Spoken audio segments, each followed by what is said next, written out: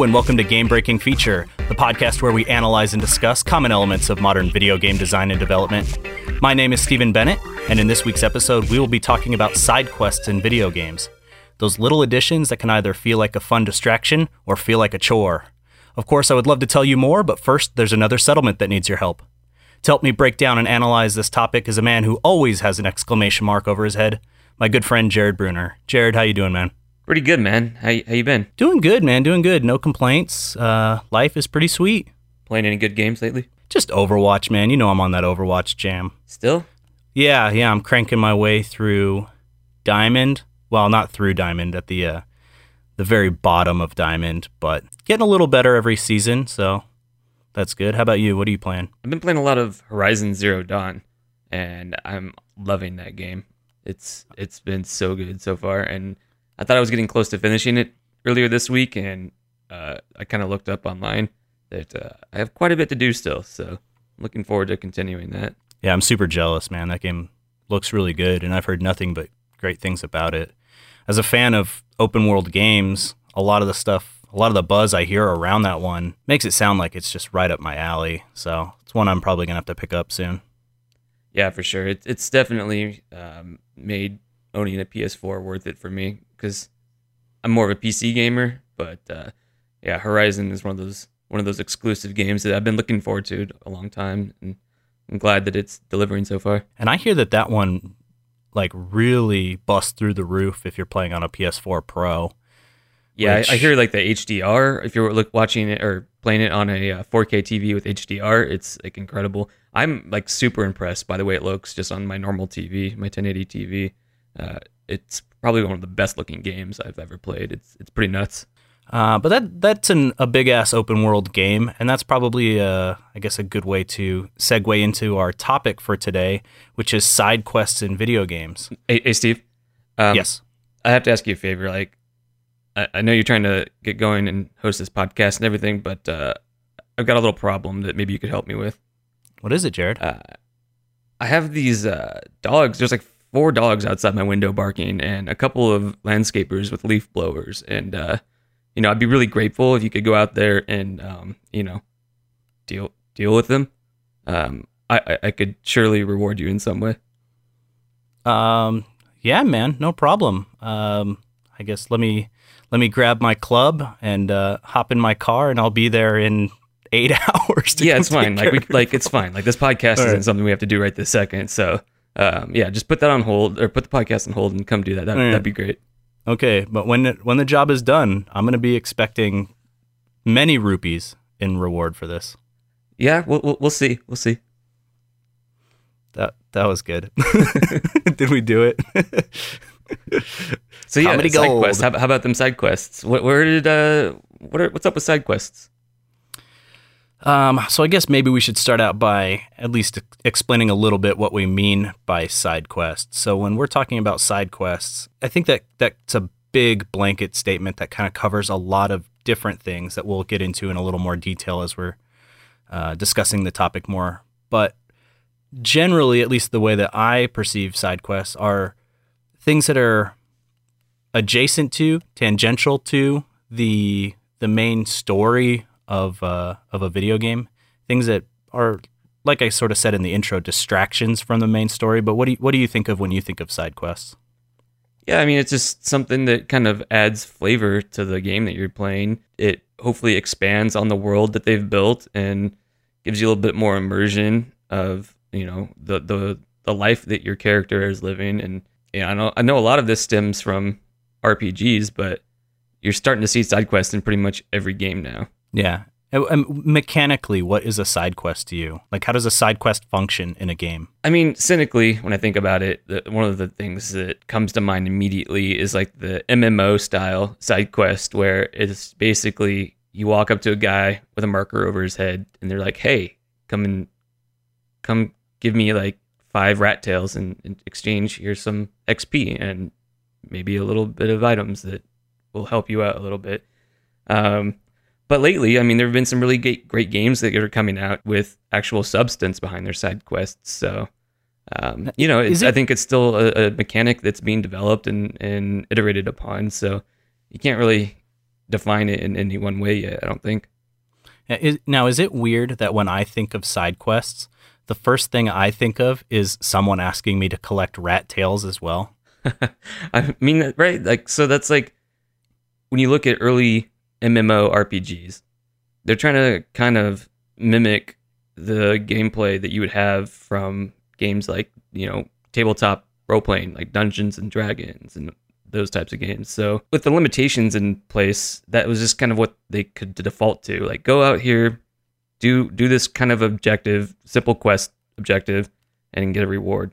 And for a lot of people that was enough. But I think as we continue to develop more intricate systems, this is something that's going to be changed for the better, I hope. Now, it's interesting that you actually bring up D&D as sort of the original foundation of side quests, because I think one of the games that is often credited as the first game to include side quest is a game called Pool of Radiance from 1988, which was based on the advanced Dungeons and Dragons mechanics. And in that game, there were quests you could do, ways you could interact with characters that then changed how characters interacted with your player character in that game. This is a video game?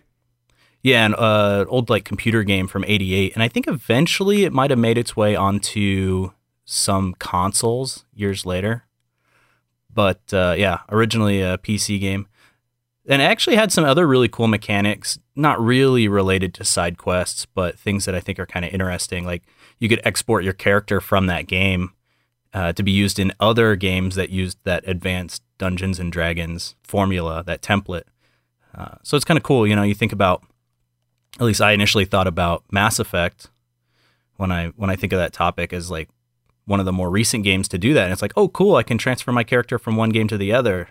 It's like, yeah, you could do that fucking 25 years ago. Yeah, and that was the thing that people had been doing for years before video games became, what if you want to consider mainstream. But like the pen and paper RPGs, like anyone who's played a campaign or been a DM knows that usually your group of players is going to do everything they can to derail the main story. So you got to have some stuff in place that they can, some story there that they can go off and do what they want and still have a good time. I think that might just be like the kinds of groups that we play in. Like we're just assholes, so we're of course always trying to derail the DM, but I don't know that every group does that. Sure, but that freedom of choice was there. So when video games came around and RPGs started becoming popular, people were looking for that same kind of experience, I think. Now, here's another game that is often credited as being the progenitor of side quests and actually came out before Pool of Radiance, is The Legend of Zelda. And now, in that game, you would earn heart containers from finishing dungeons, but there were actually 5 optional hidden heart containers in that world that required you to use your bombs, required you to use your ladder or your raft or your candle to find them. Legend of Zelda, you say? Yeah. Never heard of it. Dude, you're going to get us doxxed saying shit like that. Yeah, from 1986. And I'm curious, do you sort of consider that as a side quest? It's not really a quest. No one in the game asks you to go find those things, but they are optional. Yeah, believe it or not, I am vaguely familiar with Legend of Zelda, but yeah, I guess that would be a side quest. That game definitely didn't hold your hand and tell you like, hey, here's a side quest you can do. You either found it or heard about it and went and did it, or you didn't. So yeah, I guess that's a rudimentary type of side quest. It was a side quest that you give yourself, really, if you wanted those 5 extra hearts. And it's interesting because I don't know that anybody found those things on their own. I mean, I guess maybe originally someone had to uncover them, but for the most part, it was like put a bomb in a random fucking place and get a heart container. Yeah, I kind of miss stuff like that where you would gather around at school around drinking fountains or whatever and start talking about the games that you're playing, Legend of Zelda or whatever, and be like, oh, did you know if you go over here? And there was always like those urban legends of things that you could do in the video game if you looked hard enough or you tried hard enough.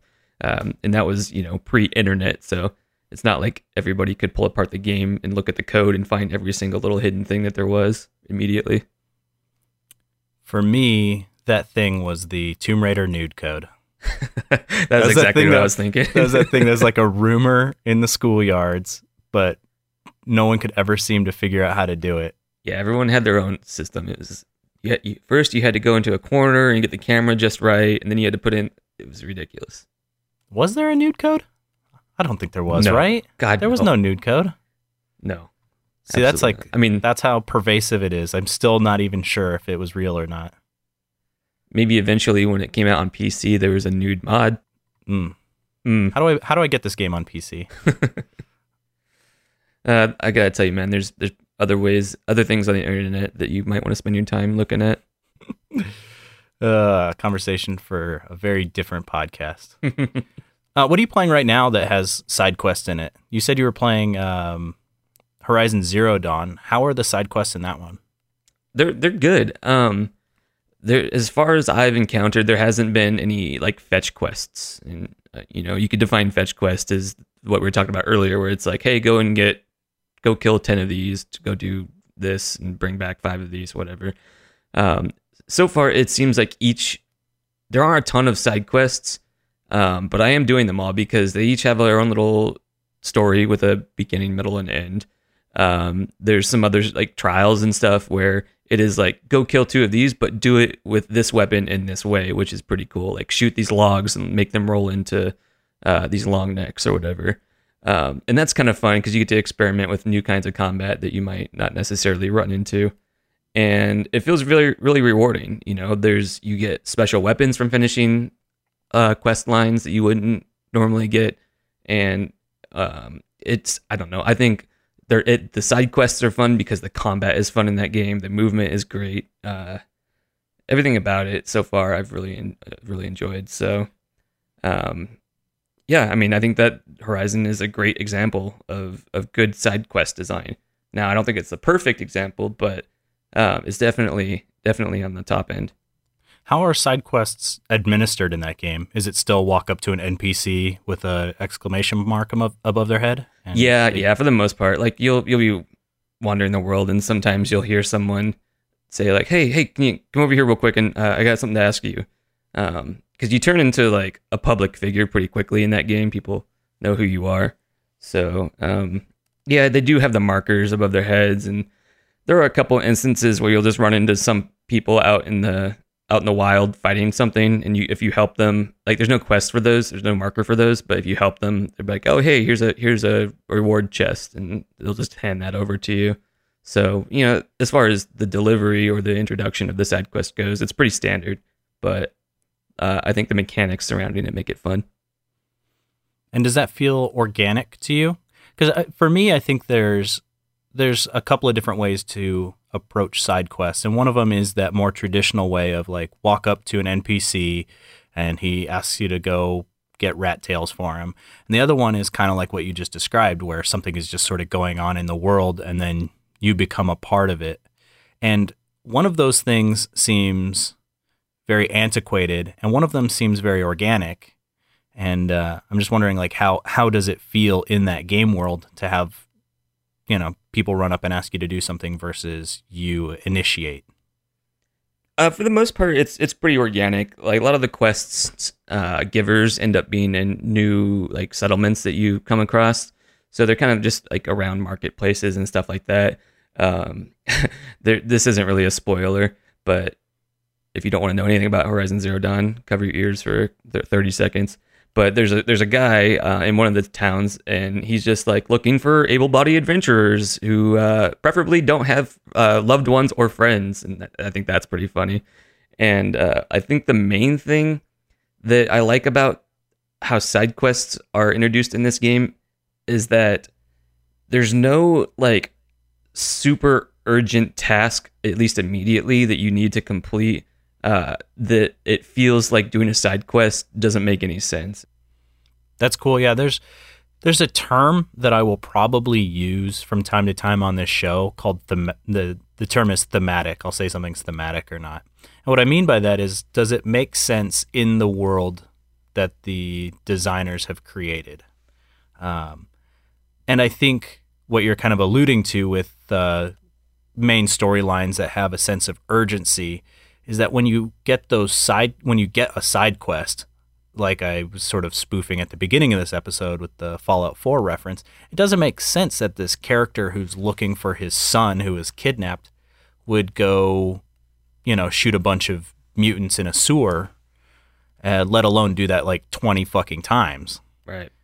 Thematically, that doesn't seem appropriate. So I am glad to hear that Horizon Zero Dawn seems to be aware of that issue and circumvent it. Hopefully it continues to do that for the rest of your playthrough. Yeah, I think that's actually a big problem with Bethesda games, right? Is that they make these giant worlds and there's so much to do, and they pride themselves on, these stories that unravel and environmental storytelling and stuff like that. But depending on what game you're talking about, there is that, hey, we have to do this or else the end of the world is going to happen. But first, do all this stupid menial shit. I think Skyrim is one of the worst offenders of that, where you become this all-powerful dragon slayer, and then there's people in town still asking you, hey, like, listen, I dropped my goblet back there, and there's skeletons. Can you go and help me with that? And it's like, dude, come on.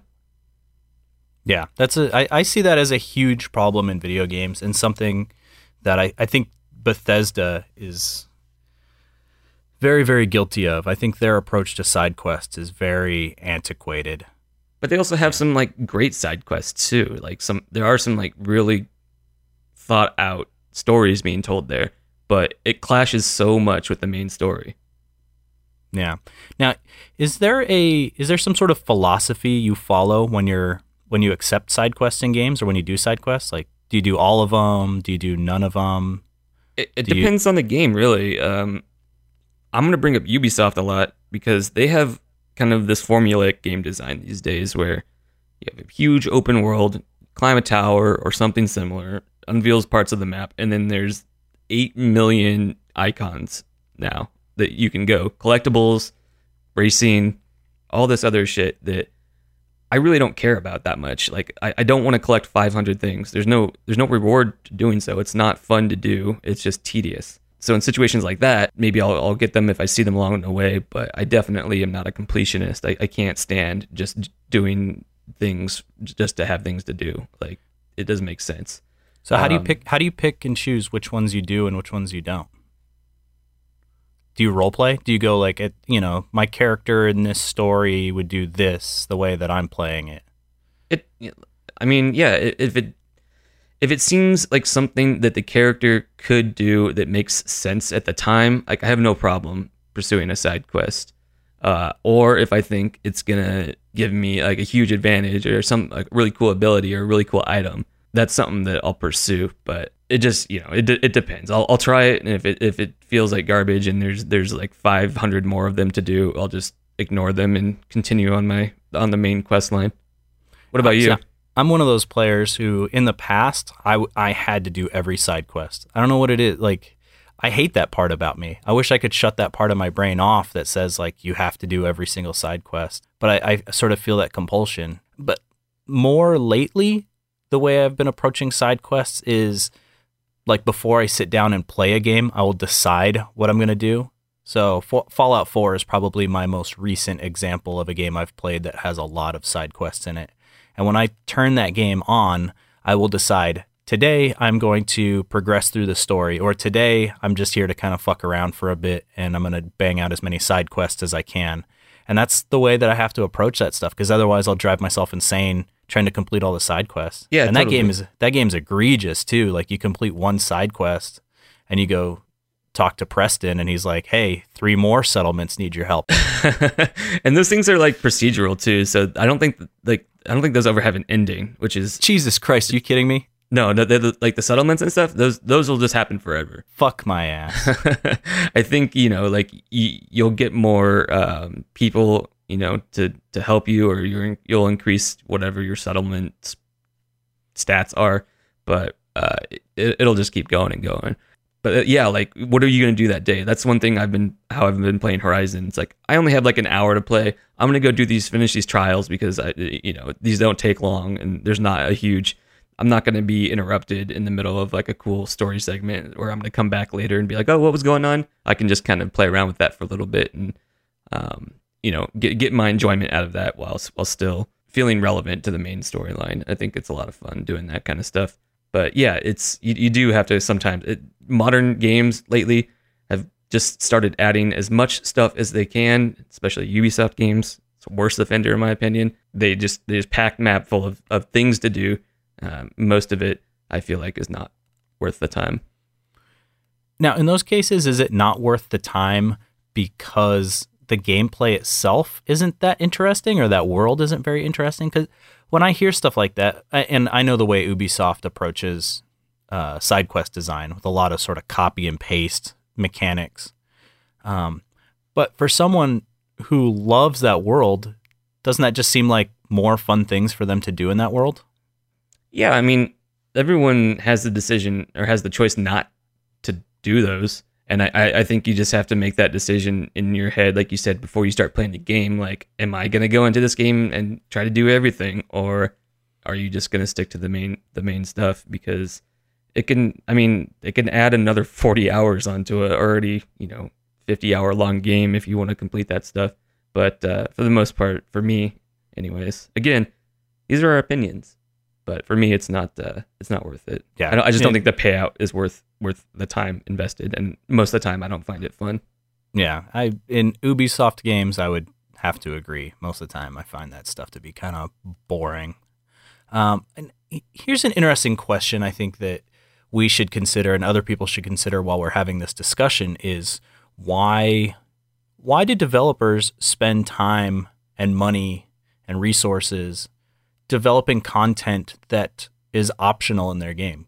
Because there's, in some of these bigger games, hundreds and hundreds of people working on these things, and there's portions of the game that no one will ever see because it's optional or it's hidden or something like that. So why do developers include that stuff? It's a good question, and I don't know if I really know like the financial decision behind doing that, but from a cultural perspective, I've been getting over the past 15 years or so that people value their games based on the amount of hours that it takes to finish them or how long they could spend playing that one game.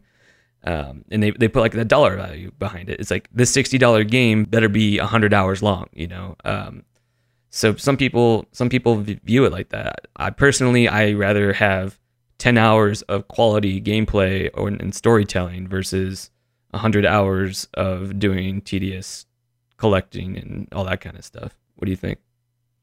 Well, here's an interesting quote from Nicholas Kolm, who is the quest designer for The Witcher 3. And this is a quote from an interview that he did with Game Informer. And he was asked the question of why do they build side quests into games? And he said, aside from the obvious answer of giving players extra things to do, a world that only revolves around the main story feels dead. The world would feel less vibrant. But if you get the player involved in side quests that weave a story, and if that story then impacts other aspects of the world and narrative, then it feels like the realm is alive and doesn't solely revolve around the main character doing his main mission. Sure, yeah, like that makes complete sense. Does it though? It depends on the type of game, right? All right. So I guess this gets into like where, is the design good or not? And unfortunately, I didn't play The Witcher, so I can't speak specifically to that. But I have never been walking somewhere and had someone just like randomly offer to pay me to go do something really quickly for them. In real life?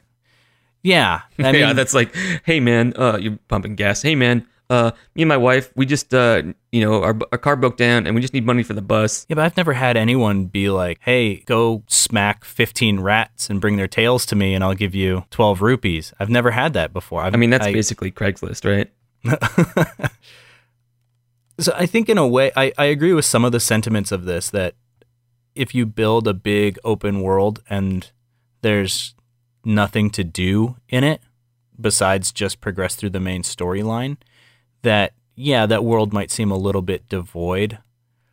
But on the other hand, some of the stuff doesn't thematically make any sense. So I sort of take issue with it, where he's saying it makes it feel like the world is alive. It makes it feel like there's stuff to do, but I don't know that necessarily translates to like a living world. The stuff that to me is really exciting about, and we'll go back to talking about Bethesda games, the stuff that to me makes that world feel alive is that when it's nighttime, the shopkeepers close up and go home and they sleep in a bed that is theirs. And, those are the things that make a world feel alive to me. Right. There's things that are going on around you and you just happen to be in it. And being able to see those machinations, I think is really cool. Sure. Being asked to go do some trivial bullshit to me does not make me feel like, ooh, this world is thriving. My character is so fully realized in this world. I forgot I was playing a game. Yeah, and I think the thing that makes that work in a game like The Witcher 3 is that you're playing a Witcher, and Witchers are basically mercenaries hired to do jobs, dispatch monsters and stuff like that. And Geralt, he's always looking for the next dollar to make. And that's the thing, is like there's kind of a sense of urgency in what you're trying to do in the main part of that game, but he doesn't necessarily know where to go next. So he's just he's going from town to town, and jobs pop up for him, and it makes sense for that character in the lore of the game, in the lore of the Witchers in general, to take on these jobs. And the thing that's great about all of those is that every single thing is voice acted. The voice acting is great, and there's a beginning, middle, and end. And some of those stories that are told there are almost better than what's going on in the main story, which is pretty impressive considering how large that game is. Let's talk a little bit about, I guess, what makes good side quest design and what makes poor side quest design. So, in your opinion, when you're playing when you're doing a side quest in a game, what makes you go like, oh yeah, that was great, or dude, what a fucking waste of my time? So when I was doing some research for this episode, the one game that kept coming back to me was Mass Effect 2. The thing I really loved about that game was like, yeah, there's, like we keep going, there's a sense of urgency because the Reapers are coming. We gotta help get the Citadel. We gotta warn. There's all these politics that are being involved. But then you're also collecting and recruiting your crew for that game.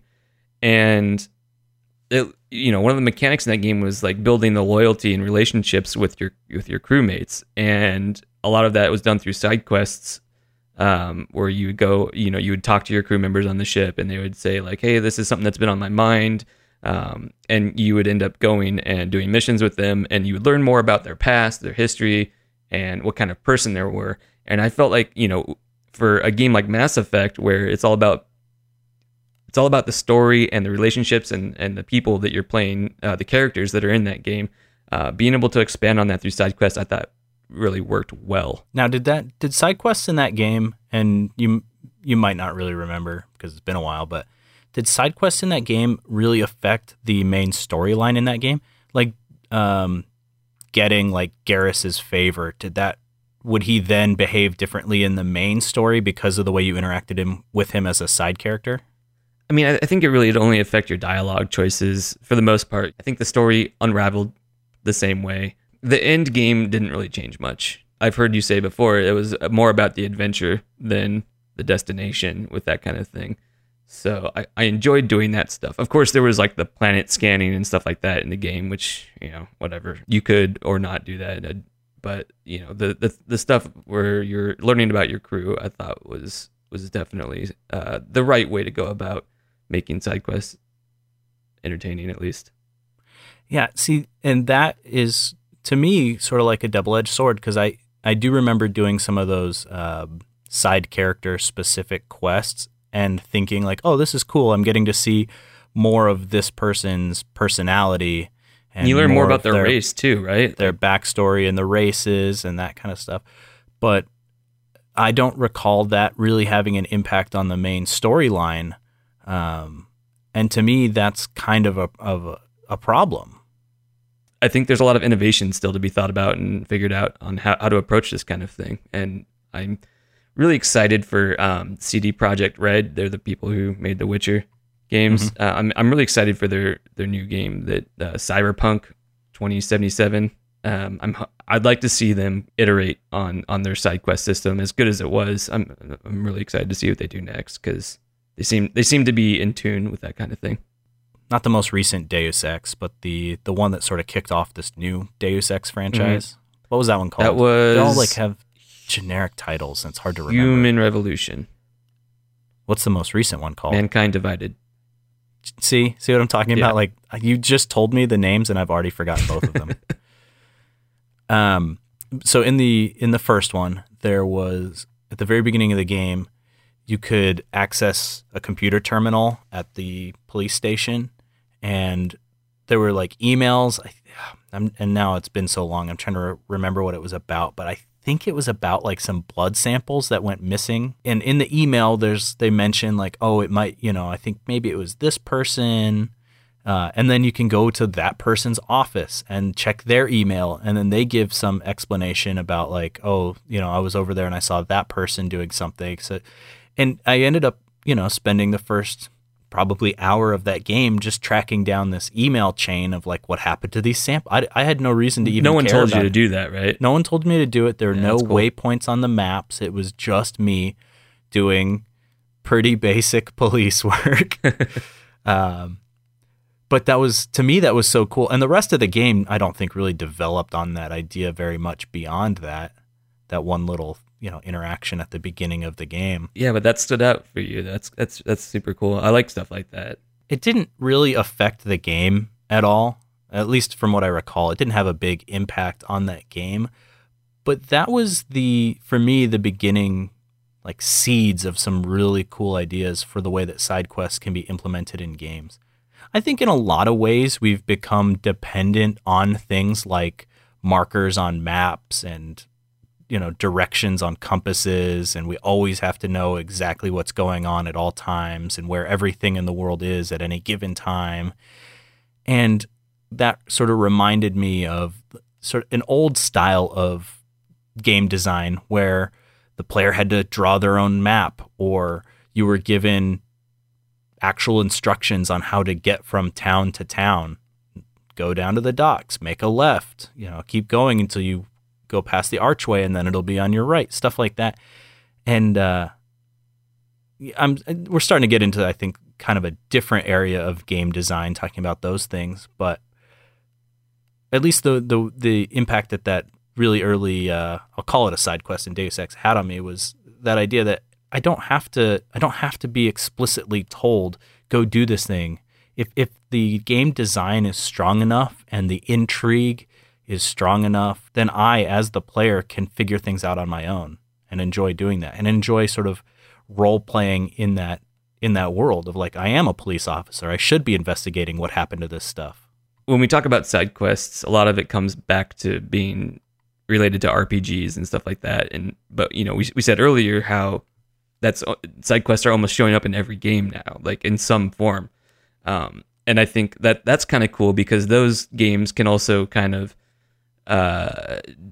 approach side quests in their own way. And I don't know if this is a great example, but the newest Doom game that came out in 2016 didn't really have side quests really, but there were definitely parts of the levels that you don't have to go to at all, but they put like collectibles in there.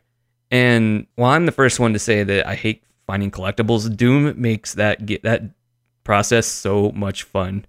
One of the early collectibles you get in that game, and all of them, as far as I know, were just little tiny Doom guys, different colored Doom guys. And they're like these little chibi looking things that you would find. And every time you pick it up, it would play like part of the Doom song. But like one of the very first ones that you find, your character picks them up and it plays like the little Doom song. And then your guy fist bumps the little toy. And I was like, hell yeah, that was awesome. And it was like and then from there on out, you need to look out for those things. And it was kind of like a puzzle trying to find out how to get to them. Like, oh, this thing is way up there. Like, how do I get up there? And just the mechanics that Doom was built around made that a ton of fun. So I don't know if you consider that a side quest type thing, but it's definitely like something that you didn't have to do. And that was great.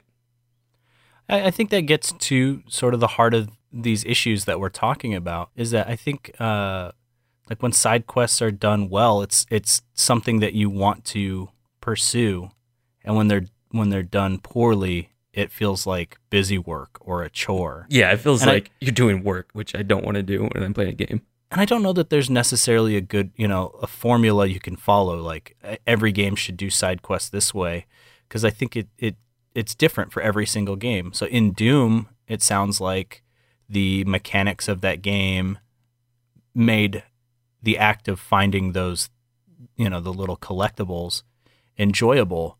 Where in a game like Assassin's Creed, and maybe it's because they just put too much fucking collectible shit in that game, but I didn't really feel much satisfaction from finding those things. And I think mechanically, those sound like very similar examples, but they couldn't be like further from each other as far as their enjoyment level in those games. Yeah, like when I think about the Assassin's Creed and Ubisoft formula, it seems like they build a game with all the story and all the things that you're going to do in that game and all the mechanics, and then they're just like, all right, let's just throw out a bunch of confetti on the map, and this is all an afterthought. Let's outsource this even to a different team, But I think what needs to happen, or what I think developers are doing to make that stuff actually good, is building those side quests and all those side stories, building that in from the beginning with that in mind. Like, we want people to explore this world, so we're going to build this game and the main story around the fact that there's other things to do as opposed to just an afterthought. Yeah, moving forward, if we're talking about what we want to see in the video game industry, I agree 100%. I would like to see side quests be maybe more closely tied with the story that's going on, and not feel like these additional things that you have to do that in some cases are not even related in any remote way to the main storyline. Have them be tied into the story. Have them be something that's going on while your character is doing the most important thing in the world that they can be doing, saving the world or finding their son, or whatever it is in your game of choice. Absolutely. All right, well, I think that kind of wraps up our discussion about side quests. So let's move on to our email section. If you have any questions or comments about side quests in games, or any of our previous topics, please email us at podcast@gbfeature.com, or connect with us at gbfeature on Twitter. We would love to read your messages in an upcoming episode and continue the discussion. I'm sure there's a lot of people out there with strong opinions or creative opinion, people who are probably much more intelligent than you or I, Jared. Yeah, I don't want this podcast to just be an echo chamber. So I'd love to hear from people out there who have a unique perspective on this stuff. But also, if you have any ideas for future topics you want us to talk about, send those along as well. Like we mentioned in the last episode, we don't have any ideas. This is it. Like, nope. These were our two ideas. These were our two ideas. We burned through them. So if you guys want more of this, send something along. All right, so if we wanted to take a look at some of our responses from our last episode, which was difficulty settings, I got a few people sending me some comments on Twitter, and I got an email here. The first one is from @MrMischievous on Twitter. He says, I think the first instance of varying difficulty may be Birdie the Brain. The creator would change the difficulty players. And I was kind of looking into this because it was kind of interesting. It was one of the first video games that used a actual screen to show a game of tic-tac-toe, and it was built in Toronto by Joseph Cates for the 1950 Canadian National Exhibition. And the guy who built it, he was able to change the difficulty level himself for players, and I'll just read here what this article I was reading. It says the machine had an adjustable difficulty level. Cates also designed the machine so he could manipulate the level of Birdie's intelligence. At full difficulty, Birdie could not be beaten, but Cates often lowered it to give people, especially children, a chance to one-up the computer. Birdie the Brain is a candidate for the first video game, as it was potentially the first computer game to have any sort of visual display. So I thought that was kind of interesting, just a kind of a simple game of tic-tac-toe. It sounds like a really shitty version of Deep Blue. Deep Blue. I'm not familiar with that. Deep Blue was like I think might have been the first chess, like the chess playing computer. And it was like a big deal when a chess master finally beat Deep Blue. Oh yeah, totally. I mean, this is tic-tac-toe. Like I know, that's what I'm saying. It sounds like a shitty version of Deep Blue. There was an article on Bertie the Brain in Popular Mechanics, and I'm just going to read this quote because I thought it was funny. It says, perhaps Bernie's most memorable moment was when a celebrity attendee, he was a comedian named Danny Kaye, he took on the computer over and over again, and much to his dismay, Bertie kept winning. The sign, Computer Brain Win, would light up in triumph. Finally, after Cates had lowered the difficulty, Kaye won. As Cates explained to a University of Toronto alumni newsletter recently, Kaye did a dance of joy because he beat the first arcade game in the world. So that's good. I thought that was kind of interesting. He got excited, but they had to lower the difficulty so he could beat it. I'm curious about the idea that there's a strategy in tic-tac-toe that's undefeatable. I mean, I was under the assumption that, like, if you were the first to go, you could pretty much win every time. Isn't that the thing with tic-tac-toe? I was under the assumption that if it didn't matter who went first, if you knew the strategy, you could always force a draw. Right, yeah. But you know, early computer games, people might have been a little intimidated by what was going on. I'm sure this is like in front of an audience and everything. But that's pretty cool. He's the first one to ever beat a game. Yeah, well, I'm glad that someone sent in a response to our question, because neither one of us were really able to find any information on that. So that's pretty cool. There was actually another tweet here from Alex Fogelman on Twitter, and he said the earliest reference he could find was from a game called Adventure 3 on Atari, and that was the Atari 2600, and that was a little bit more of a video game. It was kind of like an open world quest game with mazes and stuff like that. It would have like a bunch of objects like appearing in set positions at the start of the game, and as you went through the different levels, like the objects and stuff would get randomized. But as the player, I guess there were switches on the Atari 2600 that you could control the difficulty with, and like one of the switches you could flip would affect the behavior of dragons in the game, and it would like control the dragon's bite speed. One of the other switches would cause them to flee when the player was wielding a sword.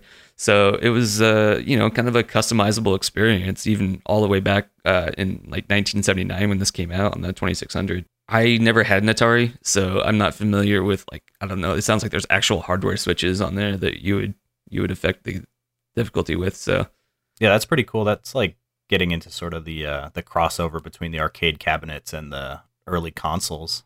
Yeah, definitely. I remember some early home PCs that had a turbo button on the computer, and you could press the turbo button and it would like make games faster by essentially overclocking the processor. It would turn up the clock on the processor and just basically make things run a little quicker. But it physically like sped up gameplay and stuff like that. It's kind of weird. Mash that turbo button, bro. Got another tweet here. Actually, this is on Facebook from JJ Chalupnik. We were asking players how they felt about being able to control difficulty. I remember you said that you felt like everything should be like Dark Souls, where it was just one experience for everybody else. But JJ says, I feel like it has to be a demographic first, difficulty second kind of thing. In my opinion, you can't expect all players to be as determined or as skilled as a gamer to succeed in Dark Souls type titles. That being said, you still have to create a challenging experience with a balanced escalation of difficulty. I agree with almost everything that JJ said there. The one thing that I maybe didn't communicate properly when we were discussing difficulty settings was I don't think that all games need to be as hard as Dark Souls. Sure. And maybe that didn't come across. I just think that a game should have a single difficulty setting. And if that difficulty setting is easy enough for the majority of the population to get through it, that's fine, as long as that's a sort of a considered choice by the game maker. So I didn't want it to come across like I want every game to be super hard and be a real challenge. But I do think that games should present their player with a challenge if that's what the player is seeking. Yeah, I mean, and that was kind of my stance from the start, was that like I'm always for player choice. So this gets into like, I guess maybe the best way I can kind of make an analogy here is if you view video games as a piece of art, you can't like, there's no difficulty setting on something like looking at a painting or listening to a song. Everyone shares that experience and we all can talk about it in a common language. Video games are sort of this one kind of art form where you can pick how you want to experience it. And I think that can create some issues. And like we talked about with The Witcher 3, it can create some actually quite devastating issues where certain players didn't enjoy their experience. And it's because of something as simple as like a switch on the game. Again, there is a part of me that wants to agree with you that the more choices for players, the better. I think that it presents issues with the way that we talk about games as art. Yeah, sure. And that kind of brings me to this next comment that I got on Facebook from Chester Copperpot. I feel like that's not his real name. He says, it's all on how you view the media. He asks, is it a story experience to consume, an obstacle to overcome, or just an escape from the daily grind? And he says, I forget who said it, but video games are the only form of non-sport entertainment that you can be bad at. If the developer added it to the game, then no matter what, you're playing it how they intended. I know we keep talking about The Witcher 3 because it's like the most recent example that we can think of where the changing the difficulty changed, your experience so much as far as the gameplay went. But, they made the game that way. So I think that it's a valid criticism to say, well, this game was boring, even though you played it at easy and you didn't find it very compelling. Yeah, and I wonder how much of that is actually on the game designer versus, the publisher saying like, hey, we have to get a difficulty settings in here so that, a 9-year-old and a 25-year-old can play the exact same game. Yeah, and you have to budget that into your time and your money when you're developing the game, because just kind of throwing that in towards the end of development and being like, well, we'll just make everything easy so you don't have to use a bunch of these things that we built in from the beginning. I don't think that's the way to do it either. Do you want to take this last email here? Yeah, sure. So our last email comes from Alex. Is that the same Alex from before? I believe it is. I'm pretty sure it is.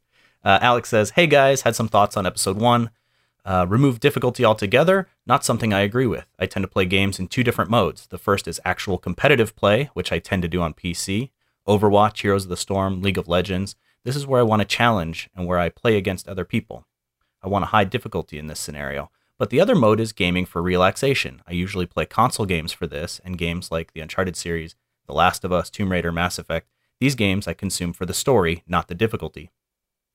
I don't mind being challenged a bit in the game, but I'm not there to be frustrated by a super hard boss battle. I'm there to see the story laid out by the writers and developers. And there's a little bit more after this, but I kind of want to stop here and talk about some of the points that he brought up. Yeah.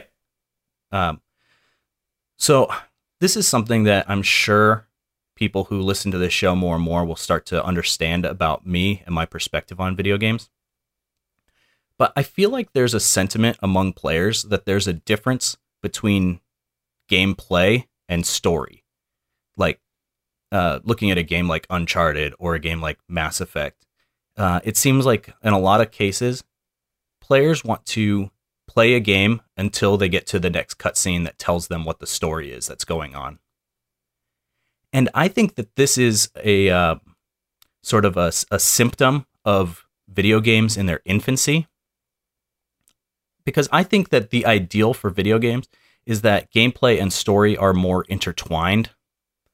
Yeah, and I think that's definitely like the direction, like ultimately where we want to end up, right? Like tell the kind of stories that only video games can tell. I think that would be the ideal way for this medium to evolve towards. Yes, I feel like maybe you and I agree on that point, but not everyone does. And I think that this is where some of the discussion gets splintered, where, Alex, I think, has some good points. He plays different games for different kinds of experiences. But I think that in the future, once video games sort of find themselves, we will see more experiences like, I'm going to throw out a game like DayZ, which I know isn't really a game right now. but that's a game where you as the player sort of craft your own story as you're playing it. I guess I could also bring up like Minecraft. That's another good example where the world you're in is it's all your own. And there's no story per se, except for the story that you're crafting as you play it. And to me, I think and it might not be the ideal for video games, but I think that that's a step in more the direction that I would like to see video games go. Yeah, it's kind of, I think, a spectrum. And I think that the sandbox games are at the far end of that. The term emergent gameplay comes around a lot now, where you're these stories that are basically like happening to you as you play are like the best parts of the game. Like that's the story that is being told. I think my favorite example of that is Red Dead Redemption. That game told a story in a way that I felt only a video game could convey a story. It was an open world, but there was still a structured narrative behind it, and they ended up completing the full arc by the end of the game, and I felt like those experiences that happened to me were unique, but they also happened in a way that was interactive and interesting from a gameplay perspective. By the end of the game, I was like, wow, that was actually amazing. That they were able to direct me towards that story. While still giving me the freedom to do my own thing. Yeah, that's cool. And like I said, I think as games continue to improve and iterate, we will hopefully see more experiences like that, where the actual playing of the game is crafting the story, and vice versa. Yeah, there's a lot to still happen, I think, with that style of storytelling. A lot of things to figure out. Yeah, and I think, again, like I said earlier, I think it's because video game design is still in its infancy. We're still seeing so many influences from the arcade on video game design today. And I think it won't be until we can figure out, and I don't know what this like perfect equation is, but it won't be until we really figure out how to craft a sort of a player-made experience, a player-told story in a video game, that video games will really come into their own and won't rely on the tropes of the arcade or tropes of film, which I think is the other thing that video games rely on pretty heavily, is telling a story the way a movie would tell a story. Yeah, totally. Let's move on to the rest of the email here, because this might be my favorite part. I did agree with the point of making the difficulty mechanics more unique, then more bad guys that hit harder. Trying to play on hard mode and just facing unending waves is pretty boring, but doing something like changing the dynamics of the fight or changing the weak point of a boss to make it harder are more compelling. I just like that part because he agreed with us. That's why he liked it. Yeah. So thank you, Alex, for that email. Thank you guys so much for writing in. It's been amazing to see the outreach from everyone, and keep writing in. Like, it's what's gonna keep us going here. All right, that's going to do it for this episode of Game Breaking Feature. As a reminder, we release new episodes every 2 weeks. Be sure to subscribe to this podcast so you don't miss anything. If you like what we do and want to help us out, please head over to iTunes and give us a review. It really does help. I want to thank Kyle Clark for making our theme song. You can check out his podcast, This Is Rad, on iTunes. And I also want to thank you, the listener, so much for listening. And remember, it's okay to disagree. Just don't be a dick about it. Thanks, Steve. Have a good one. Yeah, man. Thank you, Jared. I'll catch you next time.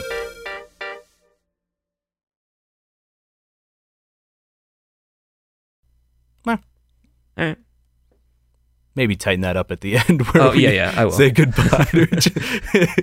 Like moment of silence for see you later. The shittiness of this episode, and